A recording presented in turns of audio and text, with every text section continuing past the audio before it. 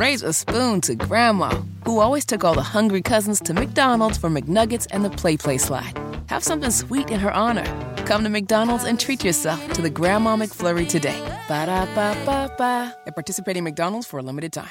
Now, on the subject of reparations, California Reparations Task Force, they claim they want to eliminate child support from black residents. An 1,100-page report claimed discriminatory laws result in black Californians being burdened with child support debt, Jerry. Yeah, so they want to eliminate interest for post-due child support, and they also want to eliminate accrued interest on existing child support. Now, don't worry, this is only going to be for the black residents, so everybody else, don't get excited. And it's also going to provide forgiveness for low-income debt people as well.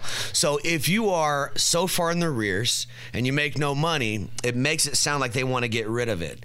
I guess my only question is, who does this help besides the deadbeat dads? Like, this does not help the mother who's raising the child on her own. This does not help the child who's been abandoned by their father. And really, it helps nobody other than this person that isn't willing to do what they stand up for.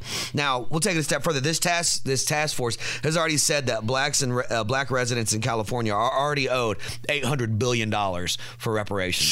Sure. You know, that's how serious we should take them. But this is an actual, they're actually going for this. And it blows my mind because I don't know. The number one issue affecting people of color in our community is fatherless homes. They should not be paying people or like being okay with you being out. You want to fix this, you hold people accountable, and it will help people of color. You want this to go south, don't hold anybody accountable, and things will continue to go the way they're going. So if I understand this correctly, black folks in California don't have to pay child support if they get this through.